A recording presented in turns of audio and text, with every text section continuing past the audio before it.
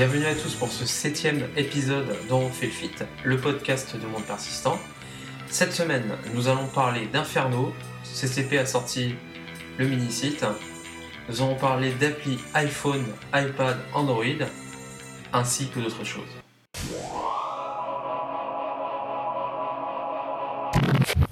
Voilà, c'est fait. CCP nous a sorti un mini-site pour Inferno. À savoir qu'Inferno sortira le 22 mai. Alors qu'est-ce qu'on y trouve ? On y trouve des galeries d'images et notamment les features prévues pour cette extension. Donc voici, je vais vous les citer.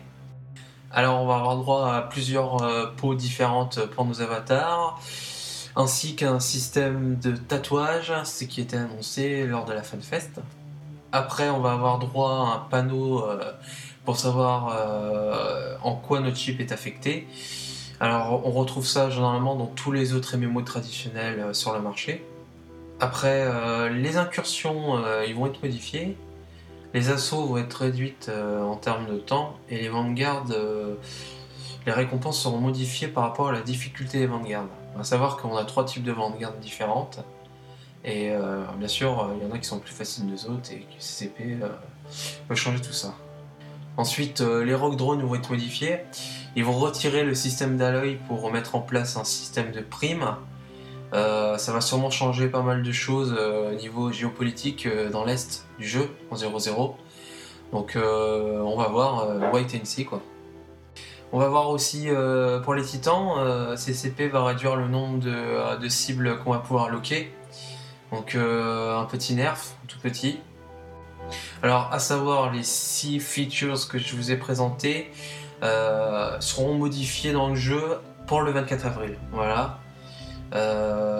Donc, pour l'instant, on n'a pas de date pour d'autres features à venir. Donc, il faut surveiller, le mini-site et voir ce que CCP nous donnera. On va un peu parler de rumeurs. On parle du Lulkageddon numéro 5. Alors il semblerait que Goon soutiendra l'opération par un système de récompense. Donc ça commencera sûrement quand Mitanis sortira du ban. Donc pour l'instant ce sont de simples rumeurs à l'heure où je fais le podcast, possible que ça change entre temps. Donc mineurs, prodeurs, faites attention à vos barges, et puis faites attention à votre local quoi. On va vous parler de EON. EON qui est le magazine officiel Dev Online et qui est disponible uniquement en anglais. Voilà. Alors avant, les Français qui voulaient le commander, ils devaient le commander à l'autre bout du monde avec des frais d'envoi énormes. Finalement pour le magazine ça coûtait cher, mais bon, le plaisir on compte pas. Donc il est disponible sur PC, Mac, iPad et toutes les machines Android. Et pour l'instant il n'est pas disponible sur iPhone et Kindle Fire. Parce que vous devez passer par une application, l'application Zinio. Voilà, donc c'est pas disponible sur iPhone et Kindle Fire pour l'instant, mais bientôt. Alors au niveau du prix, c'est 33% moins cher que le prix habituel en version papier. Avec 0 frais d'envoi parce que au miracle de la technologie, vous téléchargez sur votre petit e-bidule ou votre machine Android. Et pour les prix, vous avez le droit à un abonnement d'1 an à 24,73€, ce qui représente 4 numéros. À savoir que vous avez la totalité des numéros d'EON qui sont disponibles. Moi j'ai bien envie de vous parler de Lego. Parce qu'il y a le mec qui a créé un rifter en Lego, il a proposé le projet à l'entreprise Lego. On va vous mettre le lien sur SoundCloud et comme ça vous pourrez faire un saut et voir par vous-même. Donc le principe c'est quoi ? Il propose le projet à Lego, Lego le met sur son site internet et il faut que 10 000 personnes votent sur ce projet pour que Lego puisse commencer à travailler dessus pour voir si c'est viable, si c'est faisable, etc. Donc moi je sais pas pour vous, mais moi j'aimerais bien l'avoir sur mon bureau, ce petit rifter. Alors le client français, j'ai eu l'occasion d'interviewer Testel, parce qu'il a rencontré des gens qui s'occupent de la localisation. Voici sa réponse. Alors, j'ai discuté avec la personne qui est en charge de ça chez CCP, donc du développement international.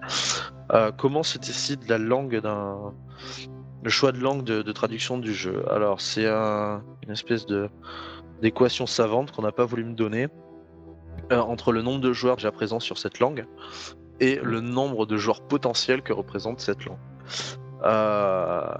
Ouais. Il aurait laissé échapper qu'une décision serait prise sous 3 mois pour la prochaine langue.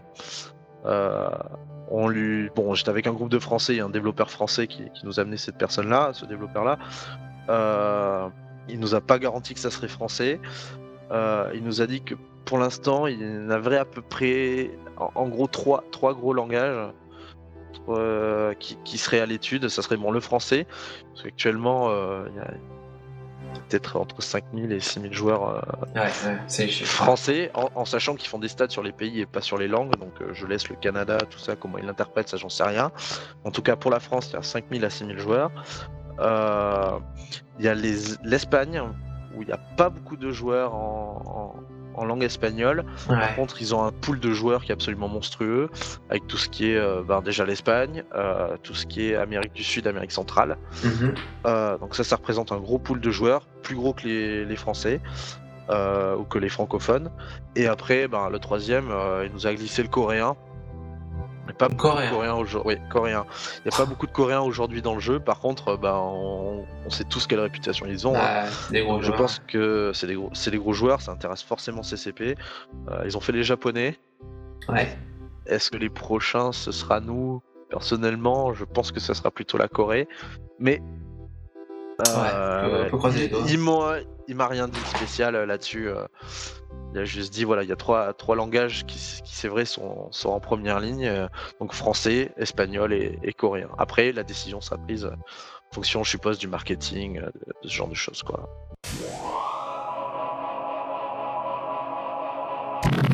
Voilà, ici se termine le 7e épisode dont refait le fitt, le podcast de Mondes Persistants.